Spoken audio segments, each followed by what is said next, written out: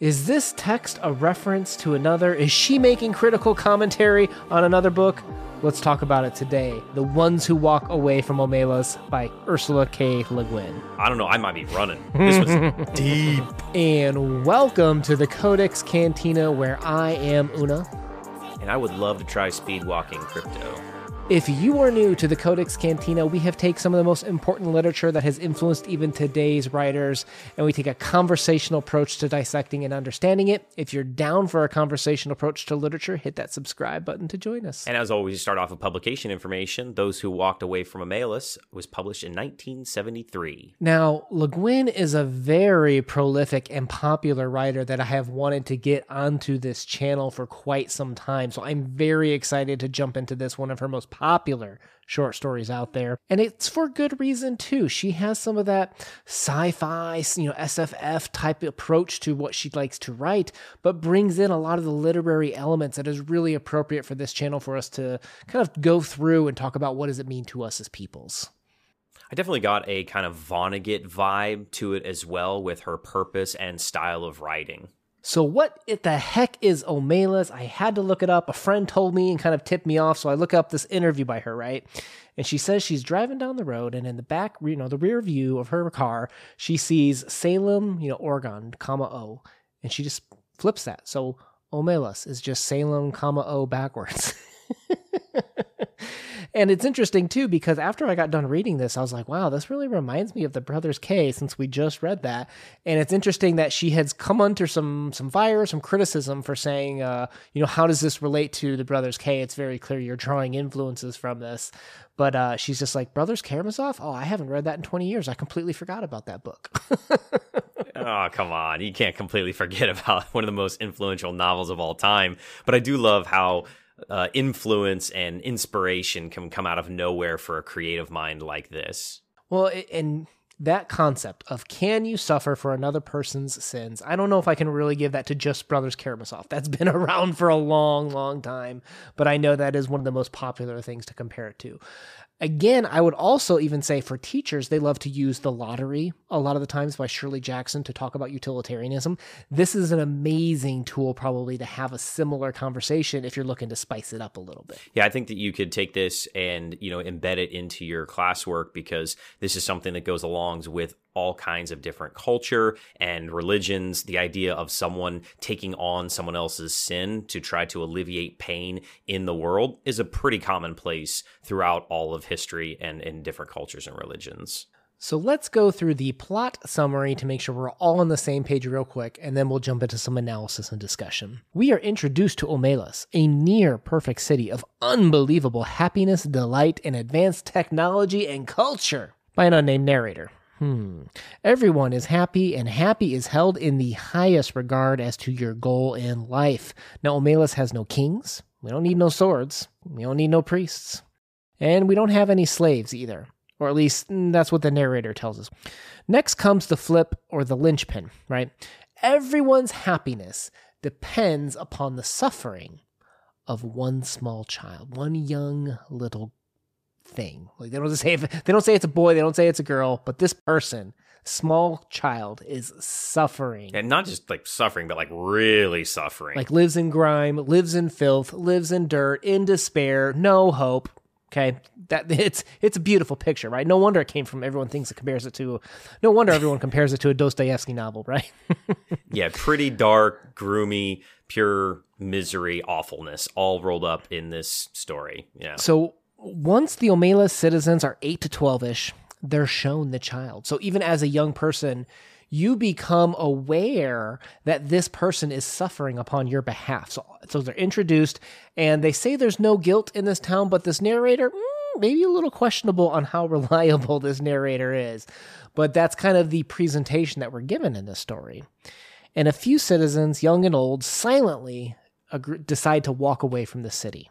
Right, and no one knows where they go. The story ends with, the place they go towards is a place even less imaginable to most of us than the city of happiness. I cannot describe it at all.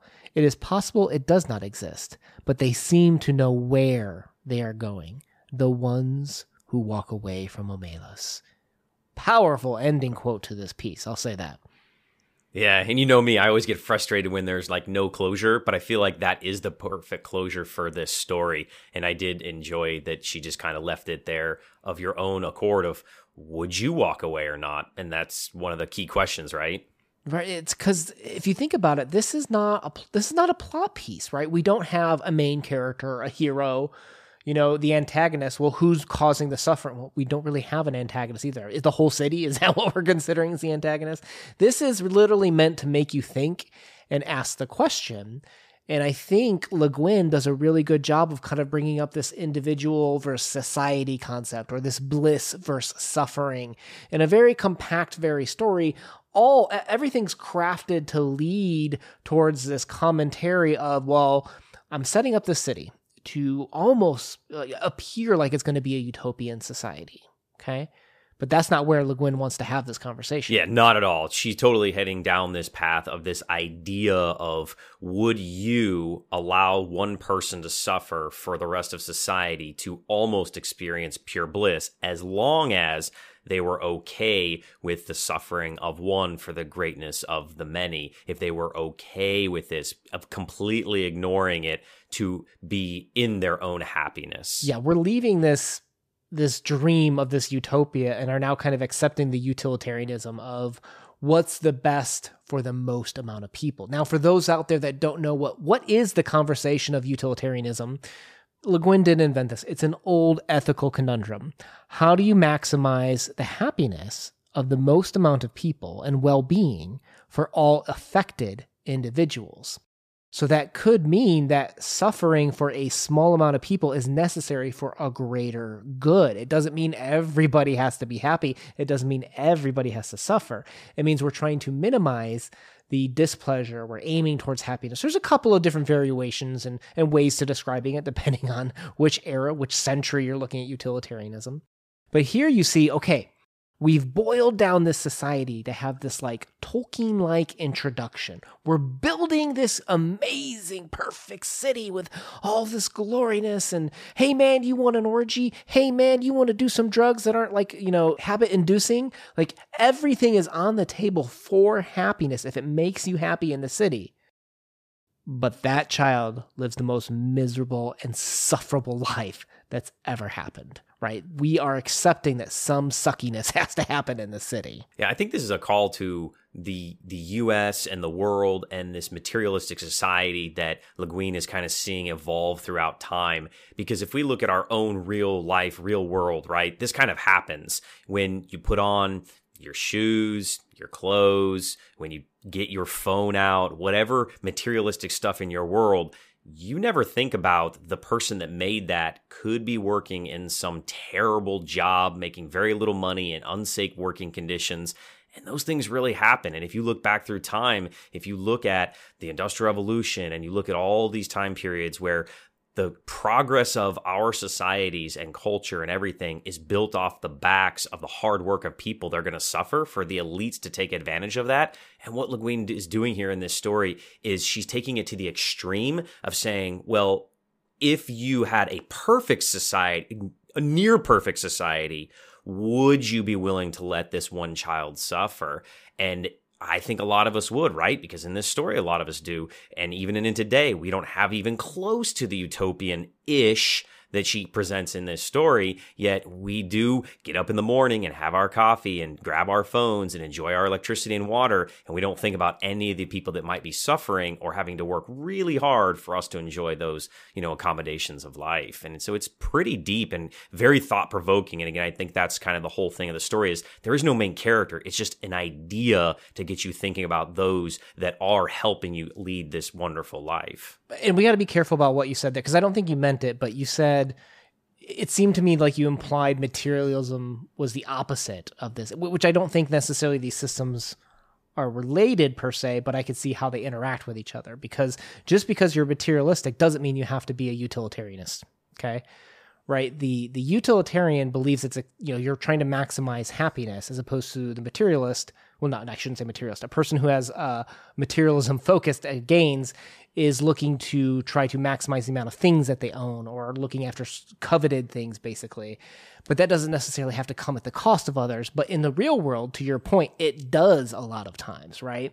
And to me, Le Guin is writing more to that concept of how much are you allowing one person to suffer for another person's happiness. And I don't think just because you're materialistic that is necessarily has to be the solution, but I think that's the way it tends to be a lot of times when it comes to the sweatshop examples and stuff like that you've brought up. That was just what kind of popped into my head of an example. You could also do it the religious view, or you could do it, if you would have allowed one child to starve every year or even every day, but everybody else on the planet had all they could eat and more, gluttonous amounts of food, would you allow it to happen? So it doesn't necessarily have to be materialistic possession, or it could be that there was world peace and everybody got along and agreed on everybody's religions, but there was one kid that had to suffer for that. Would you allow that to happen? Right. It doesn't have to be gluttony. It doesn't have to, they could just be happy. It's maximizing the pleasure or happiness in some views of it. What I like what Le Guin does here is we're complicit in the building of this world, right? The whole first half of this short story, we're like, oh man, this city sounds awesome. I want to live there, right? And then we get to that flip, and I like the way, you'll notice the way this flip happens. In the room, a child is sitting. It could be a boy or a girl. It looks about 6, but actually is nearly 10. It is feeble-minded. Perhaps it was born defective, or perhaps it has become imbecile through fear, malnutrition, and neglect. It picks its nose and occasionally fumbles vaguely with its toes or genitals, as it sits hunched in the corner farthest from the bucket and the 2 mops. So one, very sad. Right? Yeah. Sad's an understatement. But you'll notice that she even attempts to dehumanize this child with language, calling it through this whole thing, not assigning pronouns to it so that we can kind of paint our own face onto this suffering thing. So not only were we complicit in wanting this perfect world and be like, this is great, this is definitely amazing, but then just like those kids that turn 8 to 12, we enter into the room and are almost kind of forced to smash our face up against the suffering of this child. So then no longer are we innocent with like, look, I just went to your earlier point, to the store and I bought this iPhone, right? Now I have to travel to China and I have to watch these people work, 16, 18-hour days. I have to be aware of the suffering I'm causing before I can partake in the happiness or what would make me happy from a utilitarianist perspective, right? Yeah, that's so true that when it's in your face, it's going to be affecting you so much more. And it in the beginning of the story, it just feels so glamorous. And until she pulls the curtain away and says, look, and shoves it in your face, and you're like, I don't want to. And she peels your eyelids back. To that surface. Yeah, you just, it's grating on your soul, your chi, your being, your conscience, whatever you want to call it. And I think that's kind of, the point of the story is that she wants it, in your face, and she wants to prove this point to you that you are either part of the problem, part of the solution, or you just walk away from it entirely. Do you notice too how she, like the language selection by Le Guin is pretty amazing too, because it says, in the room, a child is sitting. That's a fact, right? Yeah. It could be a boy or a girl. It looks about 6, but actually is nearly 10. It's like, what are you doing, narrator? Like, do you know or do you not know? Right? And then it goes, it is feeble-minded. Fact. Right? And then it goes into, perhaps it was born defective, or perhaps it's become more imbecile through fear, malnutrition, et cetera, et cetera. So even the narrator is very unreliable and is sometimes giving you fact and sometimes giving you this subjective opinion or kind of almost like guessing at things, which I thought was kind of interesting too. So even if, to your point about the fact that Le Guin has structured this to be like, are you partaking or not partaking? Even the narrator is kind of wishy-washy too, where it's not like fact, or hey, this could be this, don't you feel bad? The narrator is even kind of walking that line too of, well, how invested into this situation am I? How much am I revealing? Like the narrator isn't giving us the full details. And I wonder if that's, to your point, kind of playing that line of, am I in or not on this situation? I think it kind of brings back to what you said at the beginning of this is not a traditional story. I think it's all there to keep you off kilter. It's keep you off balance, because if this was a traditional story and we gave that child a name and gave it an identity, we would either want a hero to come in and save it and try to fix the situation, or we would want, is there a villain in here of some sort? We would need a narrative to continue this story in some progressive way of, oh, there's going to be a good guy that's going to come in and rally the troops and tear down this evil society that's going to make this one child suffer. Because you see it all the time. People are like, I would rather do X, Y, and Z than have one child suffer in our country. Like there's this need to try to protect the innocent. And I think that's why she has created this story with basically no narrative, no people, no nothing. And it's so jagged to keep that sharp edge on just searing away at you as you go through this story, to bring home that point of, you got to make a choice in life, or you're just going to kind of bumble through it, is in her view. The narrator at one point says, "One thing I know there is none of in Omelas is guilt." Did you believe the narrator out of curiosity that these people truly have no guilt for this child? No, that's one thing that I didn't believe. I think that they are acceptance of their guilt. You're just like, this is the way it is, and the greater happiness outweighs the suffering of the few or the one, and I will accept that guilt and live with it. Because as people, we accept and live with a lot of guilt or regrets in life, and we still get through it. I have regrets, but that doesn't mean I'm just going to throw away what I have now. Well, they're the people that are accepting the systems, to your previous point too, right? That they will even potentially, in my opinion, they may even be lying to themselves about like, yeah, this is necessary. This child has to suffer in order for us to have all of this glorious lifestyle, like options and culture. And it kind of reminds me a little bit of that conversation from Brothers Karamazov, where Ivan's like, look, for innocent children to suffer, he said that he would not partake in a religion that allowed the innocent children to suffer if they had the power to stop it. He would return his ticket to heaven in the famous chapter Rebellion of the Brothers Karamazov, right?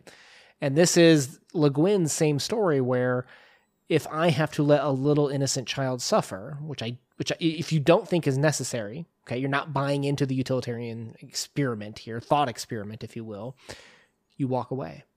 You don't know where you're going, but you seem to be aware. But the narrator or people of the city are like, well, why would you leave all this happiness? And it's because you can't accept the exchange, right? This is not my ideology.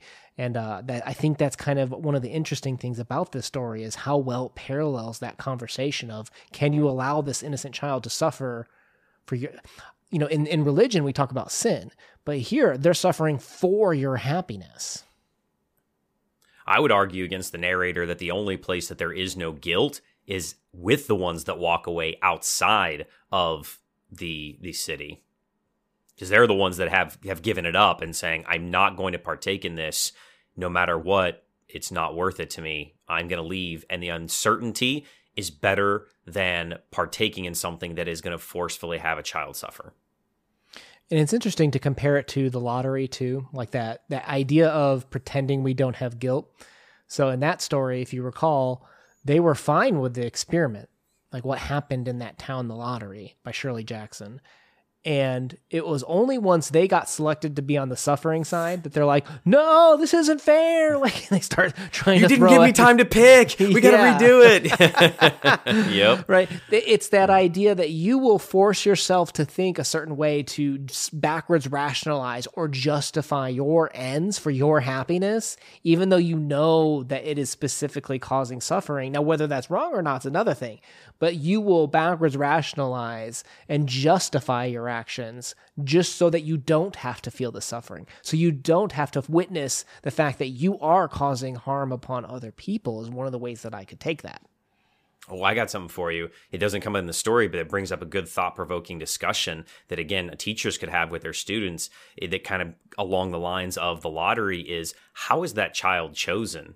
Mm-hmm. If it is your child that's picked, would you stay living in that city knowing that you and the rest of your family's happy, but that one child is down below in this horrible situation? Or you'd be like, you know what? You pick my kid, I'm out. I'm out. Right. And that's the Tessie conversation from the lottery, right? You're in as long as you're not the one suffering. And that's when you quickly realize, I'm not a utilitarianist. I am not okay with the system. Or are you? Yeah. Well, I think some people are like, well, okay, if it's better for everyone else, I'll do it, right? Like that. Or it is only when it's in your face, because when the kid's locked away down under the city and you know about it, but it's out of sight, out of mind, it isn't in your face. Maybe you are more accepting of that. Yeah. And I think that's what this story to me helps bring out, is that question of like, well, is it worth it? And do I think that's a valid, system? And I think that's where the discussion exists with this story, because I think Le Guin does a good enough job of staying. I kind of have a strong feeling of how she actually feels, but she does a good enough job of staying neutral on this topic to allow that conversation to happen, which is where her literature side comes out, right? Like, this is her literature side saying, I'm not offering a solution. I'm not telling you what the answer is.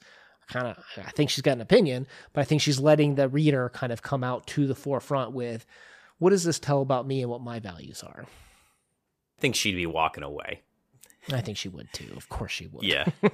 I would hope I would. I hope I would. I hope I was a strong enough person. So I think a good first pick for us to have chosen the Le Guin story to kind of discuss. And I'm looking forward to more talks from her. We'll put a playlist down below. So if you're coming to this years later, we'll hopefully have had more Le Guin talks up by the time you get to this. In the meantime, Crypto, let's move into our subjective ratings, which shouldn't mean anything from an objective quality of the story. Just how did it hit you?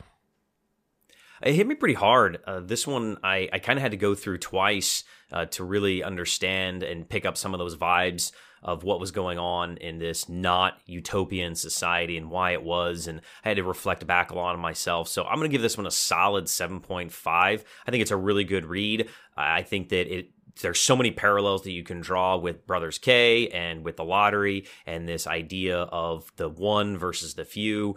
It fits nicely in there. It can add more discussion and give that idea without all of the story and all of the characters. Nice little bite-sized piece. Very good story, worth reading.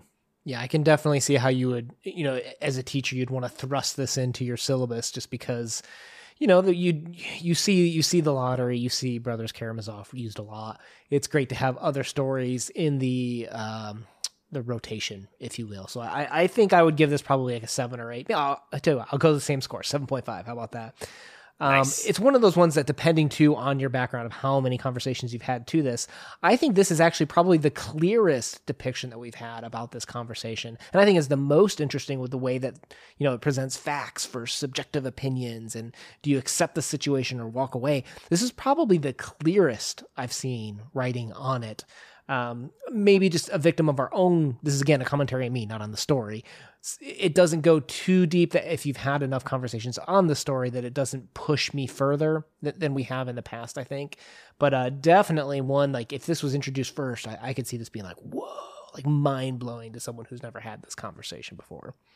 A nice ladder piece, right? So you start off with the ones who walk away from Omelas, then you move into lottery, and then you could hit, Brothers K. Maybe a few other steps in there or wrongs on the ladder, but it would be a nice base to get young readers into this very depth of discussion. Yeah, it's the easiest concept to grasp, I think. I think this is the clearest for this situation. So, guys, if you're down for a conversational approach to literature like we did today, hit that subscribe button as we post videos every Monday and Thursday. We'd love to have you along.